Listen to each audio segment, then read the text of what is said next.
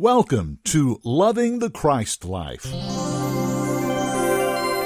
I'm Brad Wilson. Glad to have you with us today, and it is an exciting day because, as we told you last time, today is the day we're starting a brand new series with Warren Litzman, and it is going to be terrific. The name of the series is Jesus.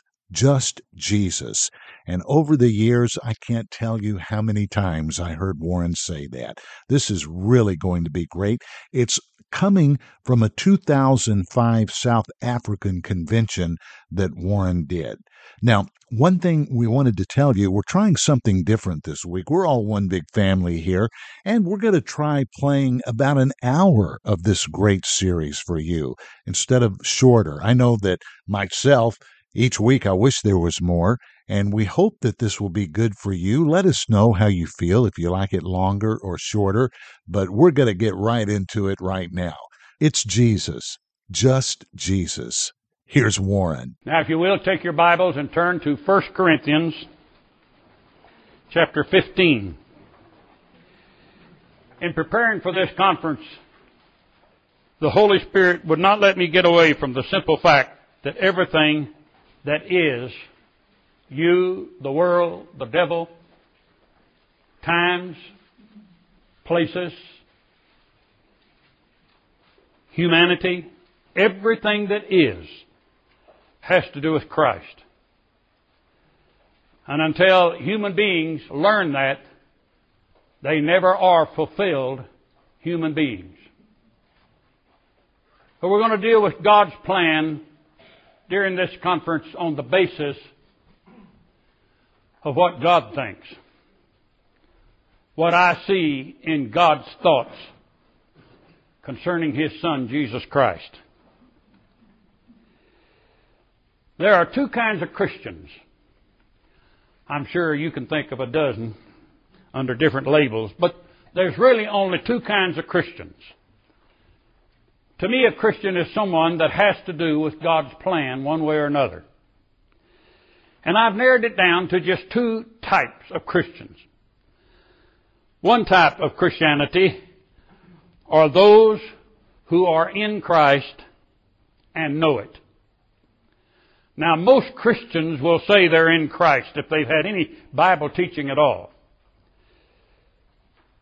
But I must go a step further. It's not just knowing that in Christ is a theme in the Scriptures, but knowing the Christ that is in you. That's one kind of a Christian. These are Christians whose understanding of God is not based on anything that happened in the Scriptures primarily. Their relationship with God is based on God's plan before time started. Always remember that in the Christ life we have two pillars of strength that uphold the truth. The only two things that ever happened before time started as far as Christians are concerned are located for us in Ephesians 1 and 4. We were chosen in Christ before the foundation of the world. And the other in 1 Peter where he says the Lamb was slain before the foundation of the world. Those are the two pillars that uphold the gospel of Jesus Christ. Try to get that theme in your mind because I'm very strident on that one thought. That's what upholds the true gospel. Two verses of Scripture. What God planned for humans to be and what Jesus did to make that work at the cross. So the first type of a Christian is one that was planned by God before the world started. They are those that have come into God's rest. I was confronted this week from someone who is an ongoing believer who was really taken up with what I think it's over in the 4th chapter of Hebrews where God was dealing with Israel, but he just out of the clear said, I swear I'm going to have some that enter into my rest. And so we were talking about that, and I thought, well, he fixed that. He's going to have some of his people, some that are Christians, some that are born again who enter into that rest. That's a type of Christianity that's not based on anything that's happened in the world with the exception of Christ's death at the cross. Nothing else matters in that understanding. That's the first kind of a Christian. These Christians are not presented as special or elite or more outstanding than any others, because all Christians have been born again. All Christians, I assume, under that name are saved. That's an assumption I make, knowing that it's probably not so, but I can assume that and give everybody the liberty of knowing that I don't say who's saved and who isn't saved. But I assume that everybody that calls themselves Christian have been born again. There are born-again people who are different. They are another type of people in their understanding and in their walk with God. These are the people who do not know God as their father as yet, but accept Adam as their father. They accept the human race and the message that belongs to the human race. I can never do that in Christ. So I'm separating two kinds of Christians. The Christians that bank on Adam are another type of Christian. They're born again. They'll go to heaven if they're saved. But they are a different type of people. I ask you to turn to 1 Corinthians chapter 15. And I want to just read one verse. The 45th verse in this 15th chapter says, "And so it is written, the first man, Adam, was made a living soul. The last Adam was made a quickening spirit." How do we have two Adams here? We have one Adam that's a failure. We have the last Adam that could not fail because he was the Son of God. If you'll go back to the earlier part of this chapter, to the 22nd verse, you will see something that gives better understanding to the 45th verse. It says, "For as in Adam all die, even so in Christ shall all be made alive." There is a gospel that belongs to people who follow Adam's line. These are Christian people who are wanting to straighten out Adam. They're wanting to get Adam converted. They're wanting to get Adam saved. They're wanting to get man saved. They're doing their dead level best to get all the offsprings of Adam saved. Get them in church. Get them working for God. Not bad things, but a wrong gospel. Because the gospel of Jesus Christ is not man getting saved. It is not man getting straightened out.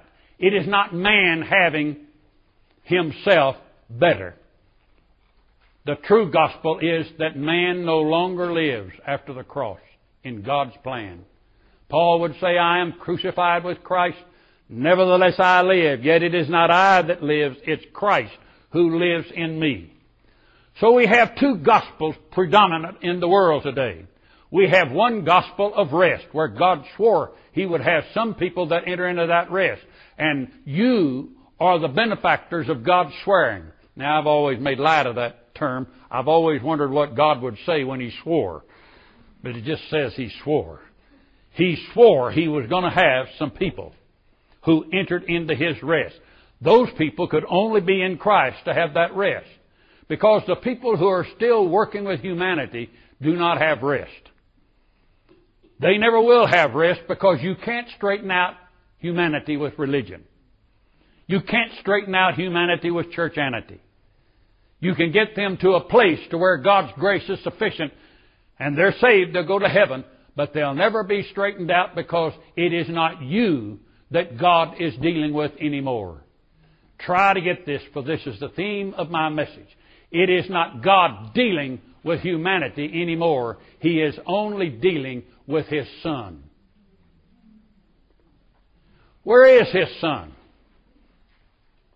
His Son is in human beings. And that's where God deals in these days. There are two kinds of Christians then. There is one Christian who knows Christ is his salvation, his life. There is another Christian who knows Jesus has saved them, but he's outside of them.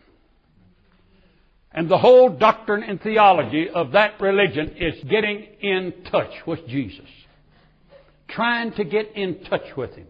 Having enough faith for Jesus to come on the scene. Getting enough faith to where the Lord will bless you. Having enough power so you can overcome. Wonderful message. I preached it for years. But it's not the true gospel. It is a gospel, but it's not the true gospel. The difference in this is either Jesus is in you or He's outside of you. If He's in you, then there's nothing you can do to be pleasing to God within yourself. If Christ is still outside of you and you're trying to live for Him and be more like Him, you've got a hard life to live because you never do work out just right. You never do match up just right. There's always something else. If you went into a Christian bookstore, you would see that the majority of books that are being sold are books to try to help the Christian through the Christian life.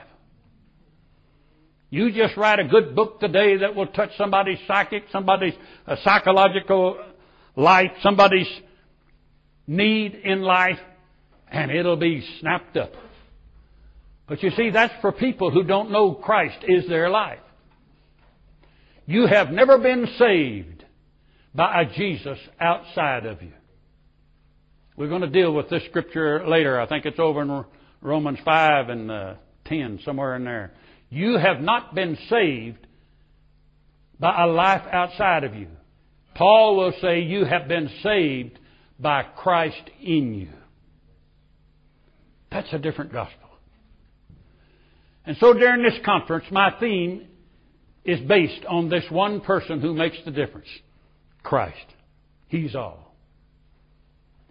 For those of you that have been studying the Christ life, you will see that this whole center of attention in Christ is based on two words.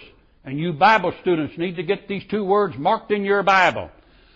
If it's Christ in you, the Scripture will always refer to that as before the foundation of the world. Before the foundation.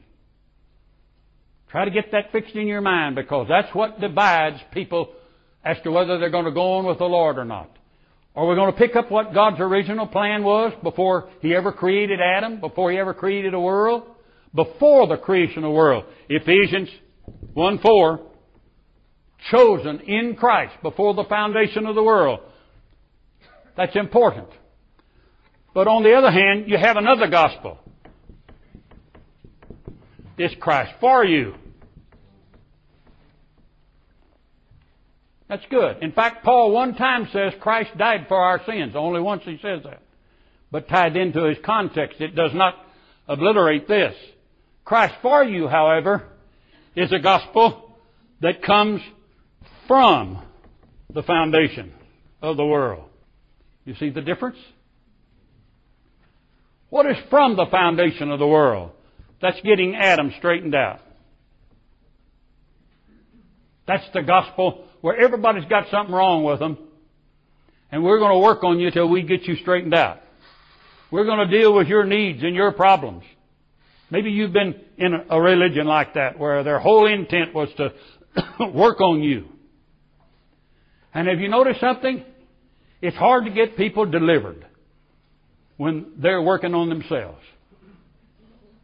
Have you ever had a problem and you just worked on it and prayed about it and found all kinds of scripture to go with it, and then before you knew it, it popped up spontaneous? You really hadn't got it dealt with before. I deal with a lot of alcoholics. We've got a lot of Alcoholics Anonymous groups that have come to the understanding of this message now, and it's really helping them. And the thing that helps them is that they couldn't get alcoholics free. They'd get them free for a little while, but they never got them completely free because they were always putting the weight on them. Now, you got to do this, you got to do that. And they never got a gospel that there's something that's finished. There's something that's done. There's something that God did when you were saved that is different. So you have two kinds of gospels here. You can never come to understand what God is saying and what He's doing until you come to the understanding that you have to rightly divide the Scriptures. When you read your Bible, you need to be conscious that the Bible makes two kinds of people. And where you read in your Bible is where that's determined. If you spent all your time reading in Paul's epistles, you would not know anything but the in Christ position, because he doesn't talk about anything else. However, if you read something from James or some of Peter's writings or some of Matthew, Mark, and Luke, you would see that there was another gospel. Wording was different. Understanding was different. My purpose in dealing with you is to bring you to a place of living that I think God intended. There is that place. The Bible plainly speaks of it. But at a certain juncture, people who handle the Scriptures do not get free of their self-indulgence and their self-righteousness and their self-effort. And so ministries especially keeps bringing you back to the same problem they have. I've got to do this myself. I've got to get a hold of God myself. I've got to get you full of faith so you can get your miracle. I've got to do things to help you. When all of the time, God has put you in another position, but you don't know how to live it because your mind is fouled up. The text that I sent you to says that Adam was given to make a living soul. Salvation for the soul is the hardest part of Christianity, because finally salvation of the soul depends on you and your love affair for the Christ that's in you. Salvation of the soul never determines your eternal life. It determines your love for Christ.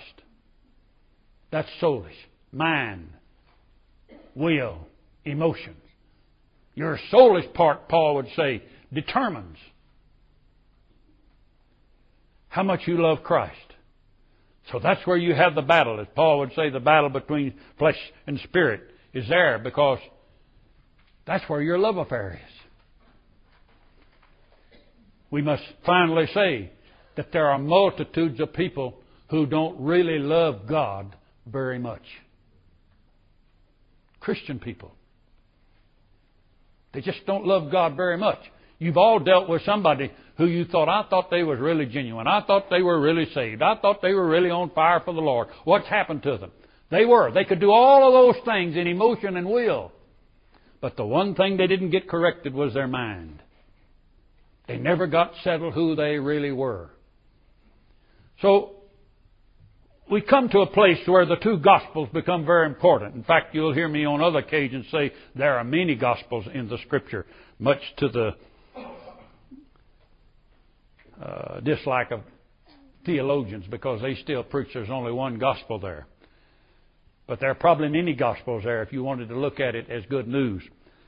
But the simple facts are, it's very hard to get the mind changed to see who you are in Christ. In Christ. Every one of us have come up through some avenue, some state of understanding. Somebody taught us. Somebody gave us information. It's usually real good people, people you love. You didn't take anything from anybody you didn't like. You only took what you took as a part of your understanding from somebody you really cared for, somebody you really liked. But what that did for you was to fix you so that you got it in your mind, I got it all fixed. I'm really at the point now to where I ought to be. And when you come to that place, it's wonderful that you're not where you were, you moved on. But it's also bad because you're getting fixed in that place that this is it. I call that boxed-in religion. You're in a box. Most people who go to church buildings get in a box.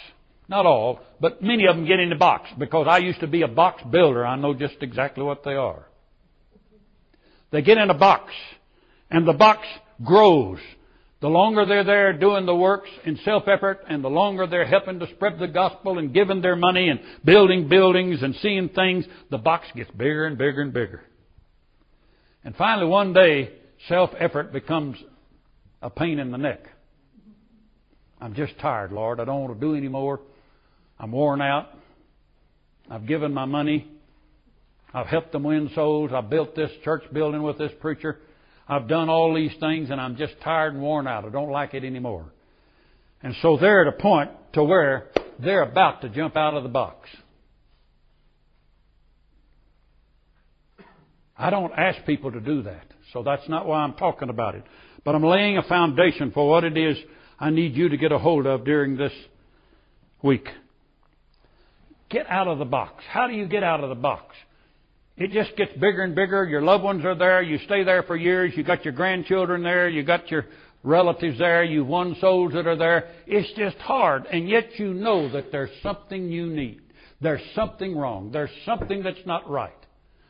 What's happening? The Holy Spirit in you is bringing a burden on you to go on in the Lord. That's right. You to go on in the Lord. Not you to be on the team to do great things, but you as God's child to move on in the things of the Lord. You were created to be an ongoing believer. God never has had a plan where He intended somebody to stop. This is what we believe. This is what, when I was a Baptist, this was a predominant thing. This is what we believe. This is our doctrine. This is our baptism. This is our church membership. If you don't like it, get out. But if you're going to go to heaven with us, get in it. You're in the box. Sooner or later, every born-again believer is going to be dealt with by the Holy Spirit as to what Christ means to you. Somewhere along the way, you're going to come in contact with somebody like me who's going to say, hey, Christ is not out there. He's not up there. Ever since you're saved, He's in you. He lives in you. He never leaves you nor forsakes you. He's been there ever since you've been saved. He's been through all the church problems with you. He's been through all the arguments with you. He's been through all the times you've sinned. He's never left you nor forsaken you. He was birthed in you. You're not going to get rid of Him. He claimed you as His own. And He's going to fix it so that's what you are. So now the Holy Spirit begins to work in your life. You just got hungry. You may have gotten disgruntled with the messages you were hearing. Well, I read something in the Scripture. Why don't you ever preach on that? Why don't you ever go in this direction? You ever watch a preacher? One that's in the Adamic type gospel where we're trying to get all Adam's children saved and fixed up to look nice. They'll be reading along in the Bible and they'll come right to a Scripture that may be something the Holy Spirit's dealing with you on, and you know what? They skip that Scripture or stop before it. You ever had that to happen? Why don't we go on and talk about this next verse of Scripture? Well, it doesn't fit. It doesn't fit this message. It doesn't fit the salvation of the soul. If that's all you got, if you don't see Christ in you, then all that's left is straightening out human beings. Get them straightened out. If you don't preach Christ joined to a human spirit, He that is joined to the Lord is one spirit. If you don't preach that, then all you got left to preach is straightening them out. Try to fix them so they look right and smell right, do right. Straighten them out. That's the gospel of the law. They still know nothing about grace. So getting out of the box isn't an easy thing. There are two ways to get out of the box. One way is to become so obnoxious where you are that they kick you out. That's really the quickest way to get out of the box. And I could ask for a show of hands here, and I expect I could get several. That's one way to get out. But the other way to get out is that the Holy Spirit makes you hungry to know God. What He's really doing, you'll never know God completely. Nobody does. Don't take any theologian's word for it. They'll never know God completely. He's so far above our little peanut of a mind, we'll never grasp it, even throughout eternity. But what it is, you get hungry to know about who you are. Who am I? Am I moving on in the Lord? Am I an ongoing believer where I can't be stopped? What's happening to me? Are you hungry to know the Christ that's in you? That's how you get out of the box. You get hungry. And somehow God always leads people. I had a minister that asked me not long ago, who has a cell ministry. His denomination has cells all around. And so he asked me, he said, you have the cell ministry. I said, well, you could call it that. We're just a fellowship around the world. He said, how many of those you have? Well, I said, I never counted them. There are hundreds of them. He said, what do you mean? I said, it's just simple. Every time a hungry heart wants to know God, somehow they come in contact with this message. Somebody in South Africa sends a piece of literature to somebody in New Zealand. That's it. They're hooked. Or to Japan, or to Singapore, or to someplace in Europe, even someplace in America. They really need help there.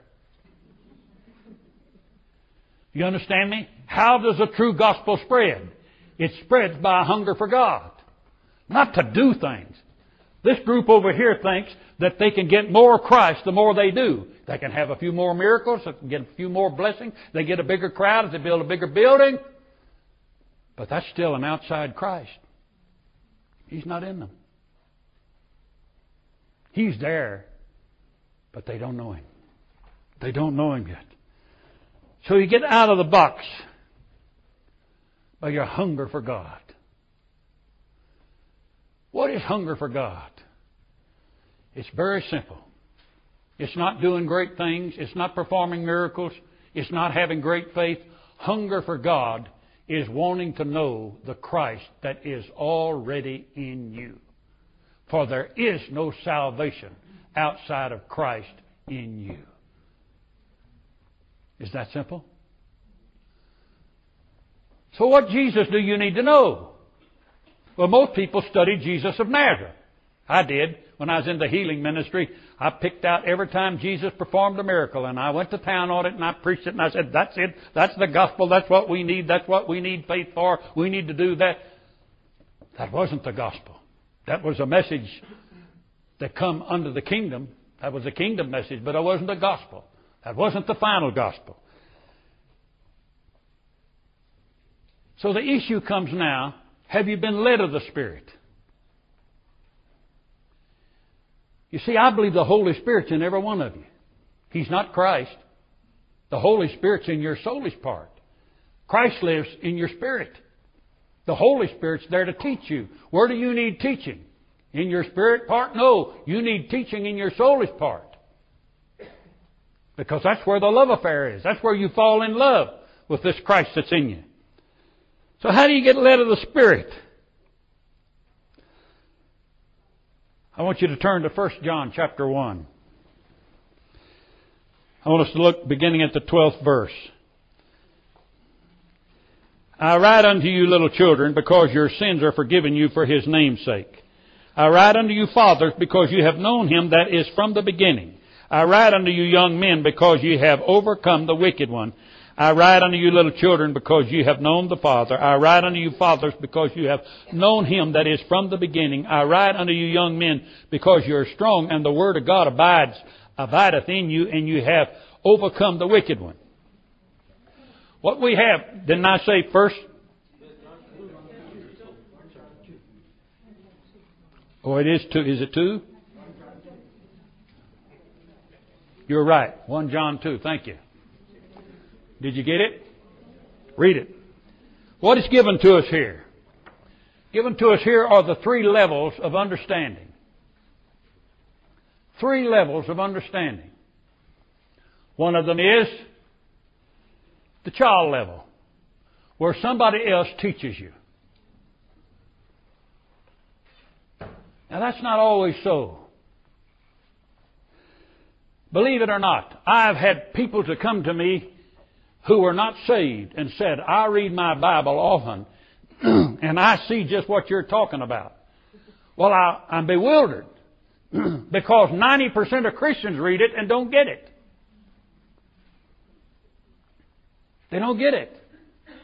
But I have somebody unsaved, or maybe it's somebody that's far out, a person who has never lived an overcoming life. Maybe they're saved, but they've never overcome. And they say, I've always seen those things and don't know what to do about it. The first level is the child level where somebody else teaches you. And that's where we need to be most careful. I'm an old-fashioned believer today that if you're going to win souls on the basis of Paul's teaching. What does he say? He'll say that the great mystery must be understood.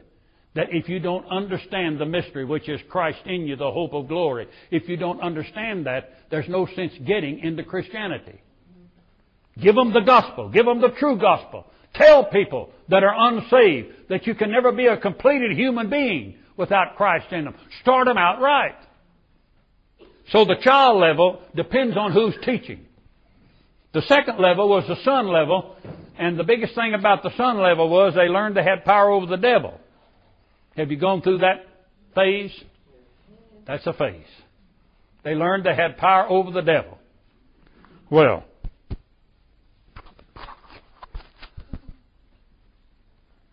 Satan, how can he be taken care of by anything we do when he's been God's servant ever since he was kicked out of heaven and put on this earth? He has only done what God allowed him to do.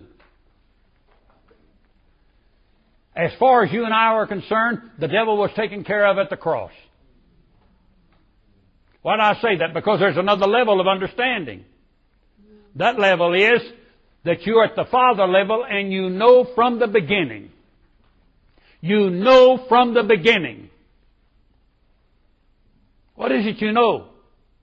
That at the beginning, before the foundation of the world was laid, God spoke His plan to Paul. From the beginning. What does that plan have to do with? It has to do with Christ in you. It has to do with Jesus. Just Jesus. Nothing else. For you to be what God intends that you be, you need nothing but Jesus and the knowledge that He is you to God. That's a mouthful. You'll never learn all that means in a lifetime.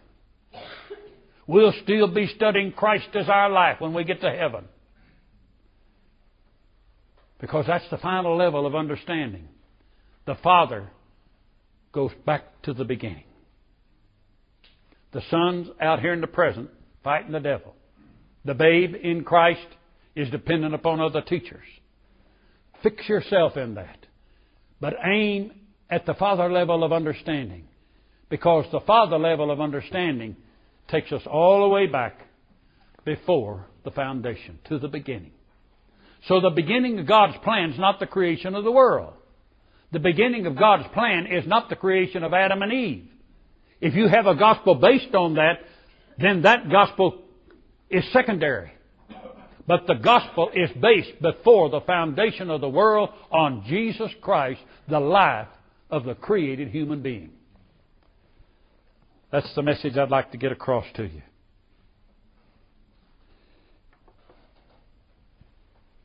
What we learn in our journey very often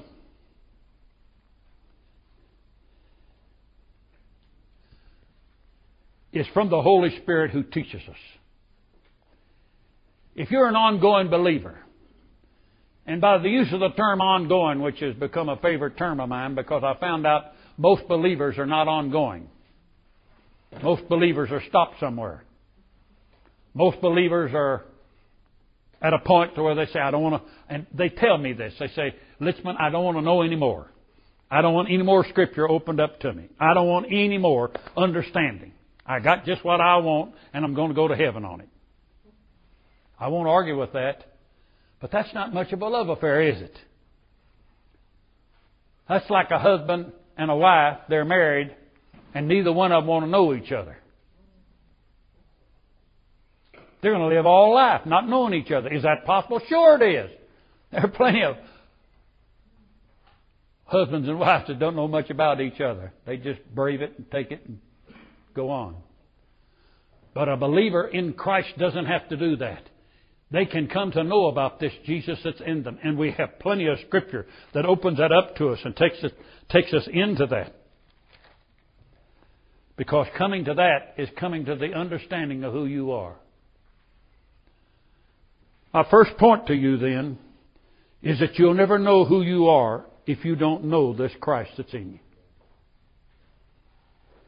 You can know all about Jesus of Nazareth and never know Christ in you. Most Christians are like that. But it's only when you come to know about the Jesus that has been birthed in you by your Heavenly Father that you're able to come to the place that God intends. What's happened to us technically is that modern religion has been so intent on there being just one gospel.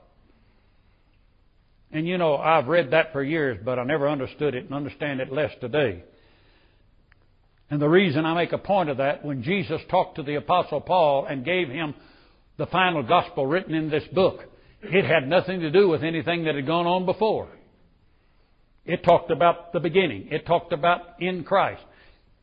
It talked about the cross, and no other writer does that in the New Testament. So, when I hear people say there's just one gospel, stick with it.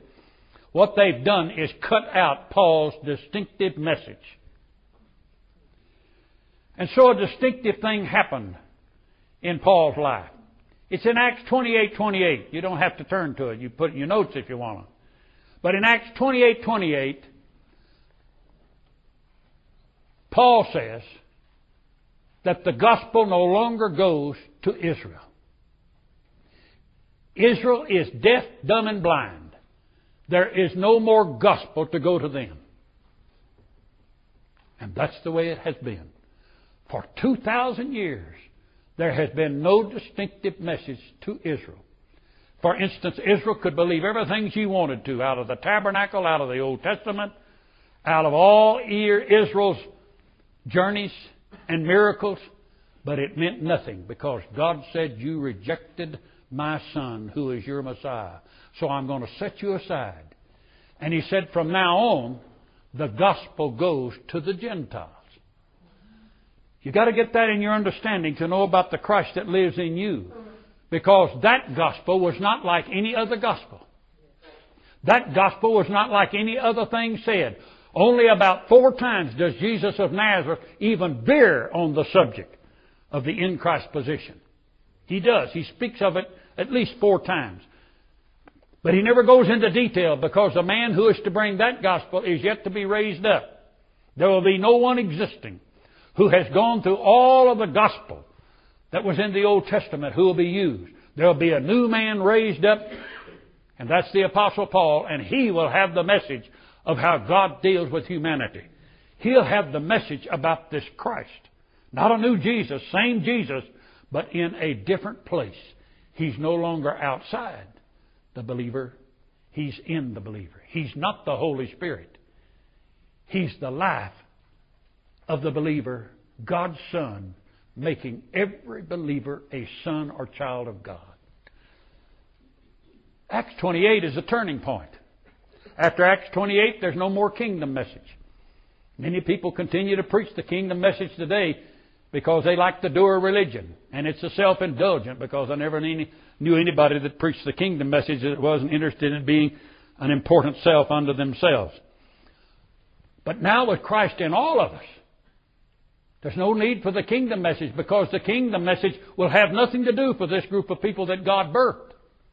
The kingdom message belongs to Israel and those in the millennium and the end time who will not be rebirthed by God. Right now, it's the rebirthed ones that have Christ in them. Right now, the seed of God is in born-again believers.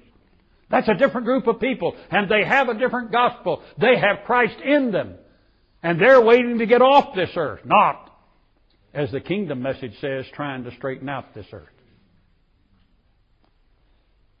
Acts 28:28 is an important aspect of the message.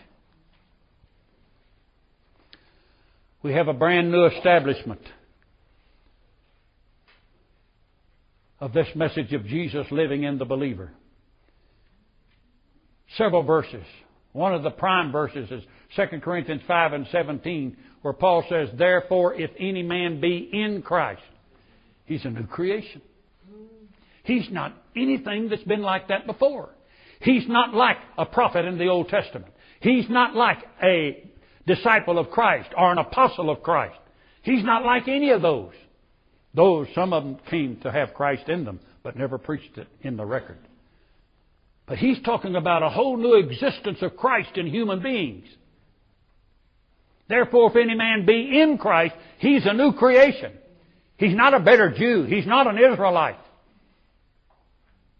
He's not a Jew. He's not a barbarian. He's not a Scythian. He's not a German or a South African or a anybody. He's of no race on this earth. That belongs to this gospel. You notice what the message is today? Everybody in this gospel is trying to get it down to where the whole religious world cooperates together. Does that make you feel good? I wouldn't like to be in a room full of them. With Jesus in me, I think he'd be out of place. So he's got a new race of people. He's got a new group of people. Jesus is the center of that. It's Christ alive on this earth today in human beings. This is a gospel that was established at Calvary. God's great intention was to place all of His birth children in a new sphere of living. Now, see what's happened to you and I is that we've got an old mind that we're trying to fit to a new creation life. You understand that? That's what I battle. In my lifetime, that'll be my biggest battle in getting this message to people, trying to change their old mind to fit this new creation life. See? That's what we're trying to do. We're trying to change their mind. That's what Paul said. Be renewed in the spirit of your mind. Let this mind be in you that was in Christ Jesus. You have the mind of Christ, he says. He's made all these statements because he knew the battle was in the mind. Trying to get it straightened out. But it's just like this. Every one of you sitting in this room that's born again have Christ in you. The only Son God has. The only person of Jesus of Nazareth is in you. Nobody jumps up and down and shouts over that. You scratch your head and say, well, I guess that's the way it's always been. No. This is a new and fresh understanding that comes from the beginning. That Christ is in you and you need a change in your mind to affect it.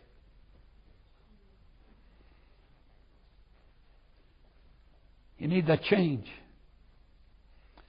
How did Paul go about making this change? He made Christ predominant in every single thing he dealt with. The in Christ position was the center. So Paul taught that we were all poured in Christ in Gethsemane. Or Christ was the vehicle that would carry us with our sin to the cross. We were in Christ in Gethsemane. That was a cup. He drank it, and Peter would say that in His own body He bore our sins and transgressions. Isaiah would say it also. In His body. We all were poured into that body that was given to Him by Mary. The Mary body. Carried our sins. That's important. That's what you started out in. You started out as a Christian in the body of Christ. In His body. With all your sin and filth and shortcomings, you were poured into His body. He didn't want that to be a misuse in any way, because that was the cold, hard plan of God for the Lamb slain before the foundation of the world. First big thought God had about saving people. Now, if it is to take place, Jesus wants to make sure, so He prays 3 times in His ministry. He prays, God, if it be willing, remove this cup from me. Because He was in Jerusalem 3 times, and the last time He was in Jerusalem, He prayed, if it be your will, Father, remove this cup from me. God didn't remove it. He drank the cup, and so the sin of the world went into His body. Your sin, my sin. That's first in Christ's position. There you are. What's happening to your sin? Something that you do, you wrestle with. You take courses to get rid of the awful things in your life. You buy books to overcome the awful things in your life. You go to meeting after meeting. Somebody lays hands on you. You're trying to get rid of the awful things in your life. You're a Christian even. I used to have these big prayer lines, hundreds of people in them. And they all had something wrong with them. They'd give anything for it just to be wiped out and taken away. I didn't know at that time that every problem and every need and every hard thing happening in their life was poured into the body of Christ in Gethsemane.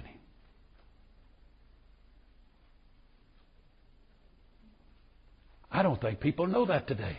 I think people today are still fighting that battle. I got to get over this thing. I got to get victory over this. I got to get somewhere where a lady called me on the phone not long ago, and she said there's a big meeting going to take place in Los Angeles. She was over in Georgia. And she said, pray for me that I have the strength to get to that big meeting in Los Angeles so I can get my healing. What am I going to say to her? I didn't want to hurt her. She's a dear heart. But she had based all her plans on that. She went, nothing happened. She came back home.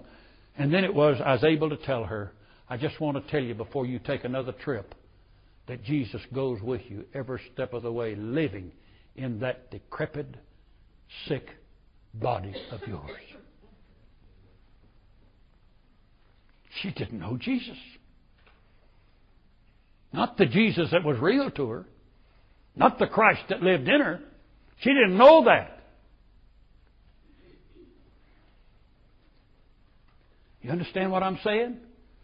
You're not walking around separated from Christ, not if you believed on the Lord Jesus Christ one day before. No, He's there. He's in you. He was poured into you. It was Christ. You are in Him in Gethsemane. The sin of the world is in Him. We've been fighting needless battles because He bore it all. Whatever's wrong with you today was in His body. You with your sin was in His body. So what is the next thing the Scripture says? He goes to the cross. He's crucified. What does Paul say about it? I am in His body. I am crucified with Christ. See how simple it is? I'm crucified with Him. I'm in that body. He's not dying on that cross because He did something wrong. He's dying on that cross because I'm in Him. I'm in Him. My life is in Him. Every nail that's driven is driven into Him because of me. Every drop of blood He sheds is because of me. Me. When He died, I died. Romans 6. His death is my death. How many things are you still fighting that died in that dead body? How many things happen to you every day? You say, oh God, I wish I hadn't done that. Christians lose their temper.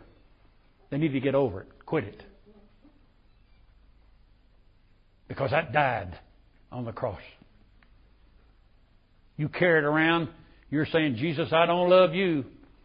Bless God, I love my temper. I'm gonna tell people off every chance I get. Or somebody says, I got this bad habit.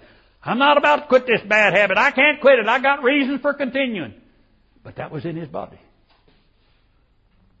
That was crucified on the cross with Him. You have a hard time getting over your habits because you still got Him outside of you. You haven't really fallen in love with Him enough. You understand what I'm saying? You know why people who have habits have a hard time getting over them? It's because they love themselves so much they can't stand to suffer the pain of that addiction. that same love they give to themselves would give them a new life if they loved Jesus as much.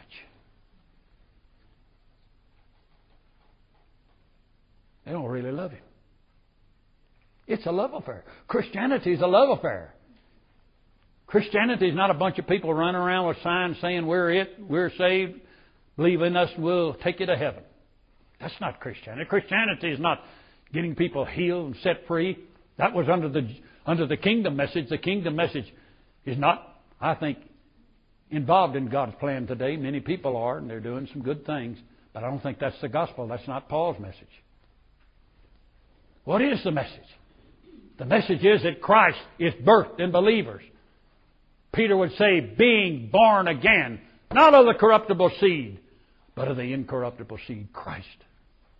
That's a Christian. He's been rebirthed. There you are, hanging on the cross with Him. I know people can't stand that. They can't stand to think of it. But that's you. What is good in that? Only when you see the price He paid will you hate the thing that separates you in love from the Christ that is in you. Only when you hate it enough. You say, I thought He took all that away. Yep, it is. The old man is dead. To God, he's dead. But the battle you fight is in your mind. It's in your mind. You're in Him, in His burial. That's the best part of this story. When He was put in the tomb of Joseph of Arimathea, He was dead. There was no more life. We talk about Easter. Him coming out of the grave alive at Easter. That was such a big point in the early church age that they rejected everybody that didn't believe in the resurrection of Christ. What they didn't get was that when Christ came out of the grave, so did every believer who would accept Christ as their Savior come out of the death of their old man and their old life. They didn't get it. So we have a revolutionary gospel today that's telling us how to straighten up, how to do right, how to live. A good preacher hits you over the head 2 or 3 times to get his point across.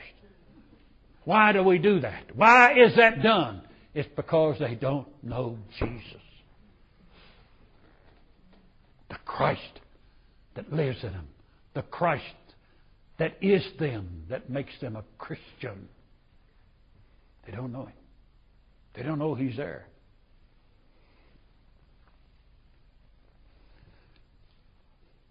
He comes out on the resurrection morning. Who came out free of sin? Jesus? Yeah. But there was no sin in Jesus. It all died. Go through Paul's epistles and see all the times that you died and sin died and self died. That's why when God deals with you, dear friends, He's not dealing with somebody that's alive in sin. He's dealing with a soul that hasn't fallen in love with the Christ that's in them, and a mind that hasn't accepted Christ as their life. So what do we have? We have this very ominous thing in the gospel Paul gives us, that all that happens to us has to do with Christ. Nothing has happened to you that had to do with you. God never asked you when you were saved if He could rebirth you, because nothing happened to you. On the cross, God took care of your past and your sin. Nothing has happened on your part. You didn't have anything to do with any of it, and you still don't. It's the cross. It's at the cross. It's the death of Jesus as you. It's the resurrection of Christ as you that's most important. And then finally, when He ascended and went back to glory, Paul could not find a point of separation from this Jesus. The disciples were sad because they stood there on the Mount of Translation and saw Jesus sail into the heavens.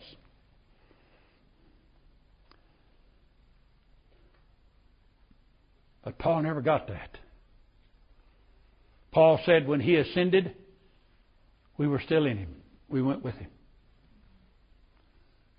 So that in Ephesians 1, he'd say, all our blessings are spiritual blessings from on high.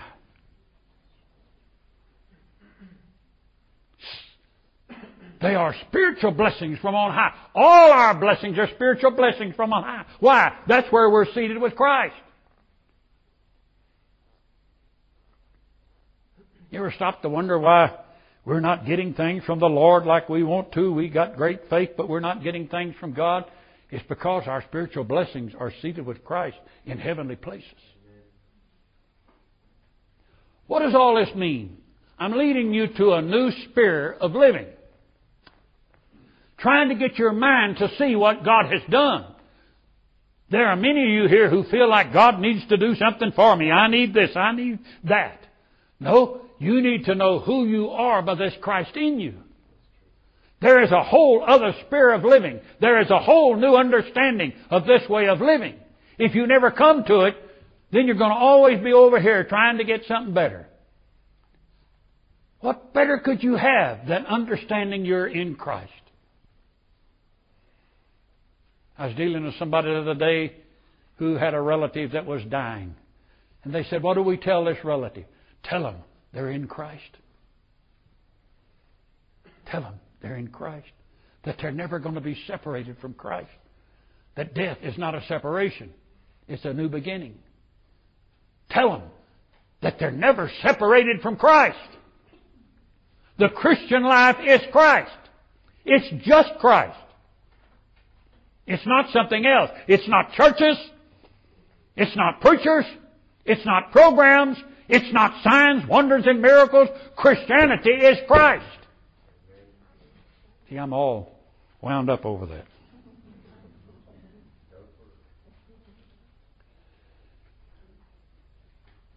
People want to argue with me about this message. I say, hey, you're talking about the same Christ that's in you. Be careful what you say. I never let people argue in my presence. They say, well, I don't understand something you said. I said, sit a little longer. You will in time. You'll understand everything I say in time. Don't be in such a big hurry. In fact, I told somebody the other day, don't argue with me unless you can prove to me you know what I'm talking about. And I'm going to tell you, you're not going to come to this new mind of this Christ in you overnight. You may watch hundreds of videos, and there are still hundreds of more to see. Because you're stepping into the wisdom of God. You're stepping into a whole new understanding. That's why Paul prayed for believers to have a spirit of wisdom and revelation in the knowledge of Christ. You understand that? That's what we don't have, is the wisdom and the understanding of what's happened to us. Churchianity isn't going to bring it. Ministries are not going to bring it. You're going to have to get it out of the Scriptures. You're going to have to go to the Word and let the Word talk to you about these things. If you knew about the Christ that was in you. I jotted something down the other day. I said believers that have Christ in them are fireproof. They're fireproof.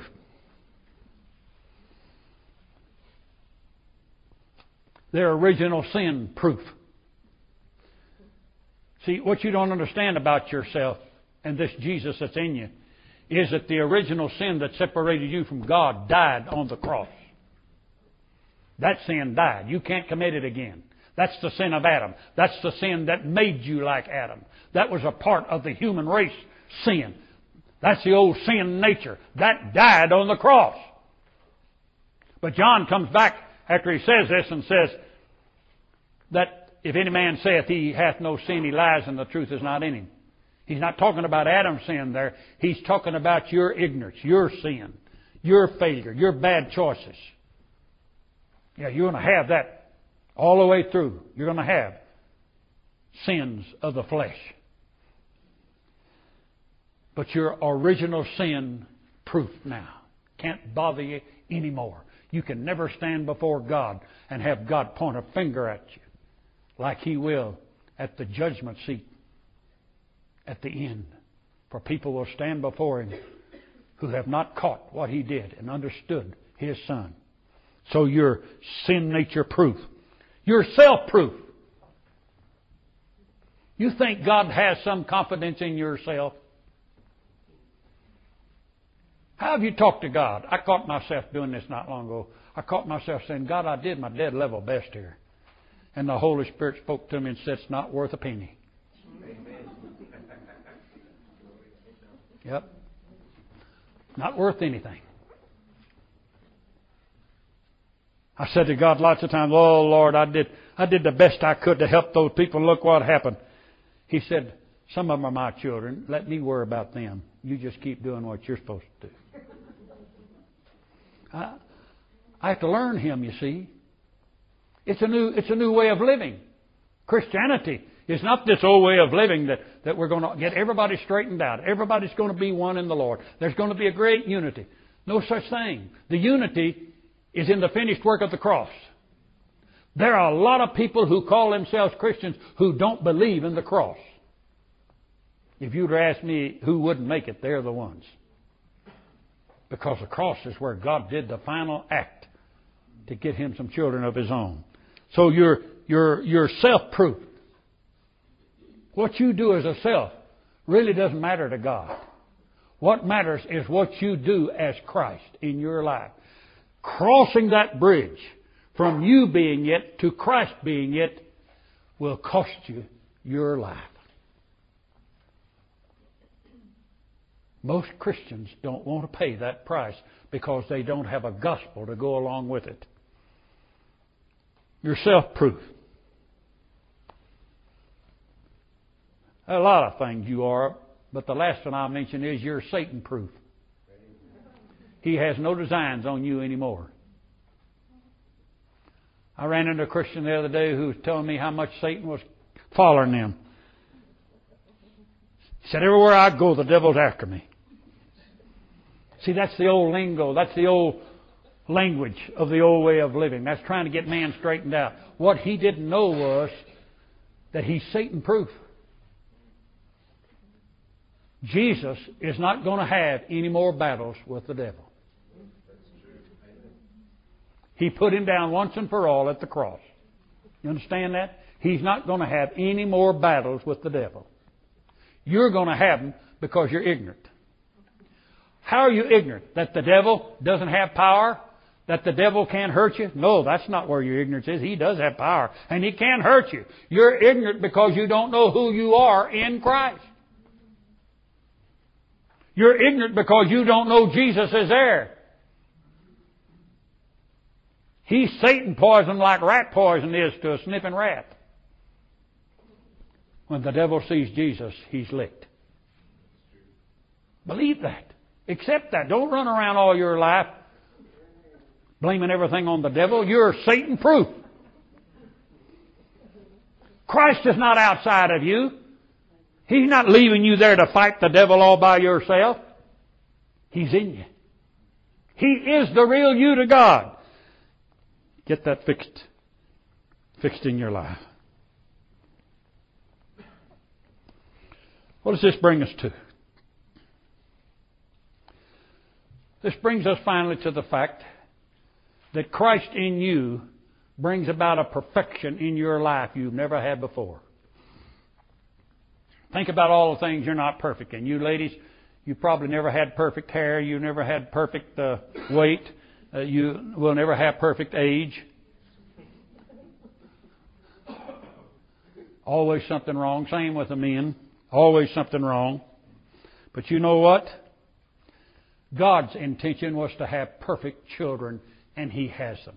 Every one He has birthed is perfect to Him, even with all of their failings, problems, sins, and ignorance.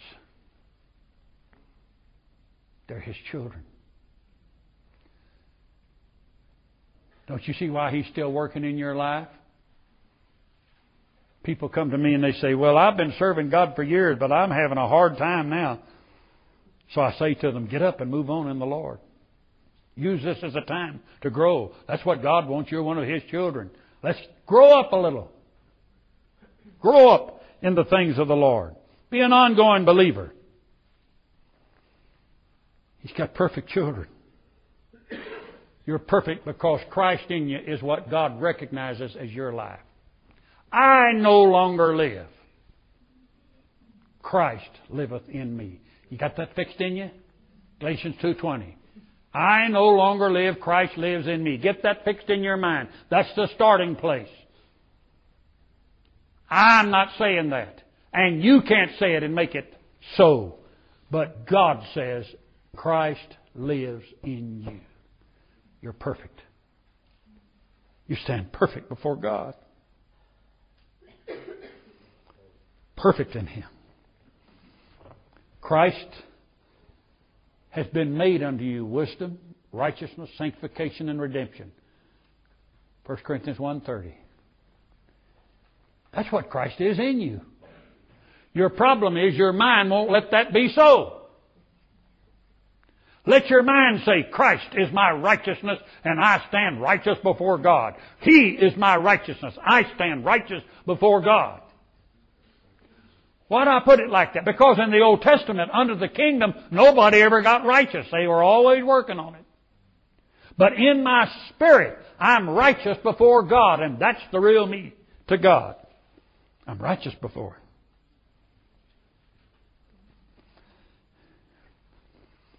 If I stand perfect before God, then it's His righteousness, Christ's righteousness. Not me, it's Christ.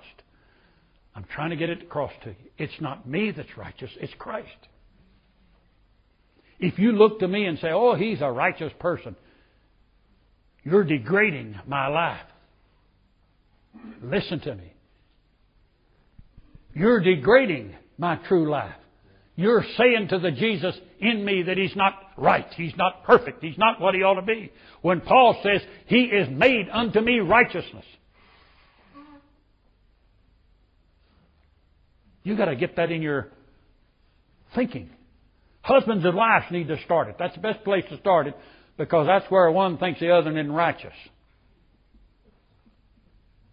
But if they're born again, make the other righteousness by Christ's righteousness. Make it so. Do it. Do it in relationships. When you start seeing righteousness in others by Christ, they'll start seeing righteousness in you. That doesn't get rid of your problems in your soul, but that's the way we ought to live by our mind, knowing Christ lives in us, that He is indeed our life and our all.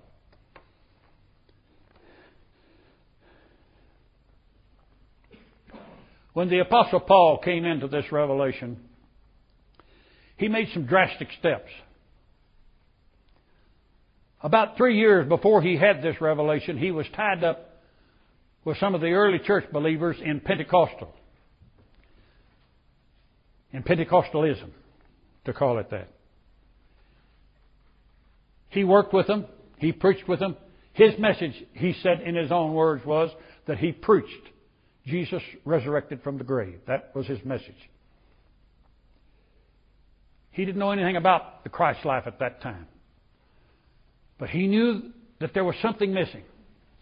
And when he had a revelation of Christ as his life, a marvelous thing happened. In 1 Corinthians chapter 12, he goes into detail about the ministries that people have.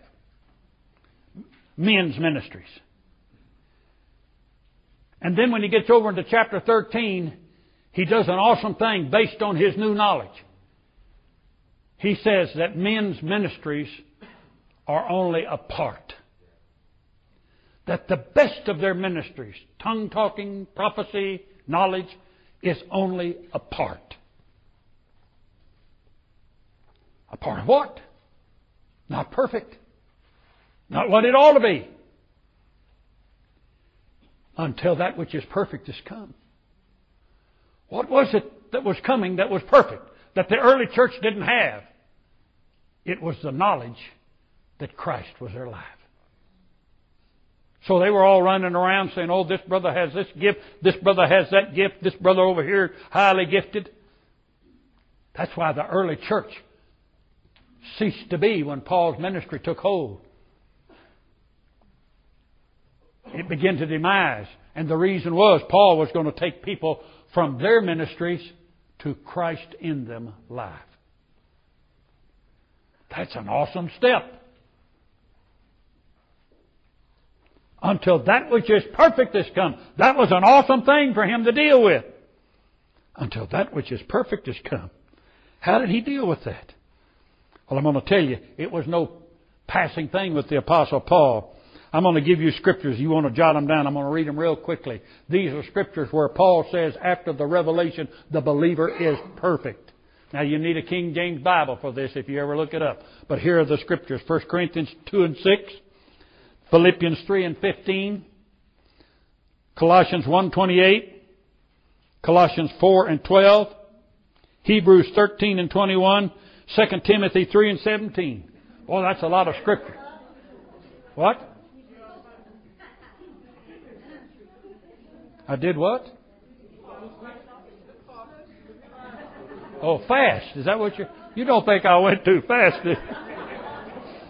Now, once again, 1 Corinthians 2 and 6. Philippians 3 and 15. Colossians 1 and 28. Colossians 4 and 12. Hebrews 13 and 21. 2 Timothy 3 and 17. If you didn't get those, your neighbor next to you did. Don't ask me for them.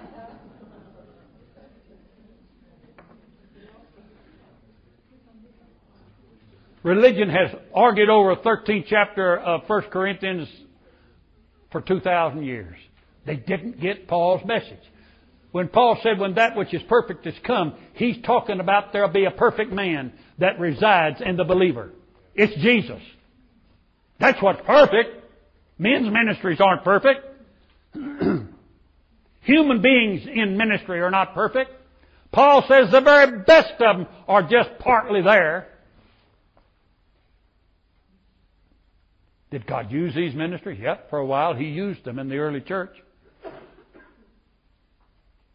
And those people had Christ in them too, because you couldn't be saved after the day of Pentecost except Christ be in you. But they didn't know it. They didn't know it. And Paul had to tell them that what we're having is just partly right. That which is perfect is yet to come. And all of these verses tell us about the perfect man. So study them. Get it fixed in your mind. Because that's the revolution that takes place in grace. In grace, it is no longer man alive, it's Christ alive in man. It's a different gospel that necessitates that. A different thing has to happen. So what God has done is move us from the self life. Are you looking for a ministry? Is it left to you to go out and find some ministry or somebody lay hands on you and give you a ministry and then go out in that ministry and ask Jesus to help you when you ignored Him from the beginning? Think of all the things we ask Jesus to do when He's in us and we ignore Him. That's a mind change. You got to get it fixed in your mind. Your regular vocabulary is going to have to change. It isn't you that came down to this meeting. It was Christ as you that came. It isn't you that drove the car. It's Christ as you. You've got to change your way of thinking, because that's what a Christian is. Oh, you say if we do that, nobody will like us. They don't like you anyhow. The world doesn't like us. It never will like us. And things are coming to a head in America. We're about to lose every semblance of Christianity in America. Our liberal crowd is taken to court. We can't even use our Constitution where it has the word God or Creator in it. Every man is created with inalienable rights by God. They're taking that out of our Constitution. Our pledge to allegiance is we're one nation under God. They've taken God out of it. Can't say that anymore. Kids can't have special holidays in school anymore where they mention God. They cut out Christmas programs. All our state colleges have cut out everything that has to do with Christmas. Our department stores this past Christmas never used the word Christmas. It's now a happy holiday. They cut it out. So don't get real smart. I'm just talking to you. Don't think you're getting real smart by saying, well, I'm not going to act like a Christian. I'm not going to be a Christian. You better. You're all that's left. The world is not going to tolerate Jesus. But Jesus is the only answer to this world. You understand that? It's Jesus. It's just Jesus. And so we're going to bear in our talk here closer and closer to these aspects where God's only answer is Jesus. Now, it's Jesus the world doesn't like. In fact, if we could preach a God without Christ, a lot of the world would accept Him. But it's Jesus they don't like. Because you see, on the cross, they died. They get that part of the story. We look at the sinner and say, Christ died for your sins. They don't like that. That's not a good statement, Christ died for your sin. They died in Christ, whether they like it or not. Because when you say Christ died for your sins, that's like you have to accept it. You have to agree to it. No, sir. He died to your sin, whether you like it or not. When you accept Jesus as your Savior, He bursts in you the God seed Christ, whether you like it or not. A Christian is not somebody that's left as a free moral agent to live any kind of religion they want to and claim Christ. No, sir. Christ is God's jewel. Christ is God's Son. Christ is God's everything. Jesus is the answer, not a part of the answer. He is the answer. I want you to get that. Because you don't have religion in you since you're saved. You don't have churchianity in you. You're no longer Baptist, Methodist, Greek, Orthodox, Catholic, or Dutch Reformed, or anything. You're God's child.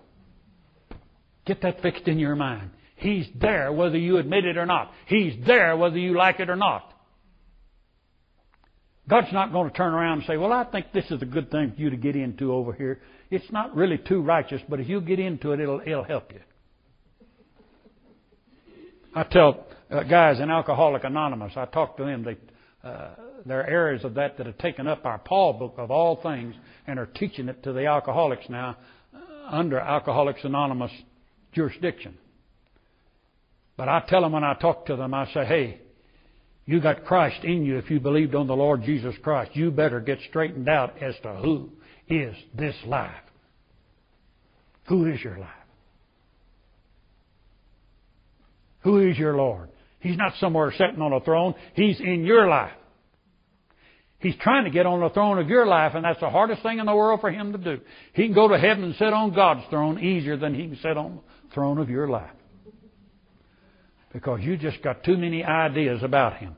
Well, I want to erase everyone I can and get us right back to Christ Jesus. Just Jesus. I want you to know Him and understand Him. It's Jesus that lives in you. It's not Jesus of Nazareth. It's Jesus our Lord. He's the one that lives in you. I want you to get it. I want you to leave this meeting overwhelmed by Jesus. I don't want you to think any more about your life than you think about Jesus. Your first thought about you is Jesus. You got a headache, your first thought should be Christ. You got a backache, your first thought should be Christ. You're not getting along on the job, your first thought should be Jesus. That's the real you. They don't know it. And if you don't know it, you're going to pay the price they put on you. But it's Jesus. That's the first thing about you. That's the most important thing about you. Christ in you is your hope of glory. We're going to talk about just Jesus. And I wanted to lay a foundation for it here. And I pray that the Lord will bless it. What a glorious audience you are. What a great day this is just to have you in fellowship with us. How thankful I am that I ever got to know you. I could have lived a lifetime and never have come to South Africa and wouldn't have known the difference if God hadn't led me to South Africa. Thank God for you. Well, we'll stop here. You've just heard part number 1 of this brand new series with Warren Litzman called It's Jesus, Just Jesus. Now, as we said earlier, we played this longer, about an hour this time, instead of the shorter podcast. So let us know how you feel about it. Let us know if you like it this way, or if you don't, we want to make it just right for you. Now, don't forget to visit our website, christ-life.org. Read all about us. Go to the bookstore. Find some of this wonderful material that Warren left behind. Our thanks to Robbie Litzman for allowing us to go into the archives each week. Valerie Hill does our Twitter account. Tammy Lacock does the weekly podcast notes. And Teresa Ferraro is our wonderful producer from the Christ Life Fellowship. Until next time, I'm Brad Wilson, loving the Christ life.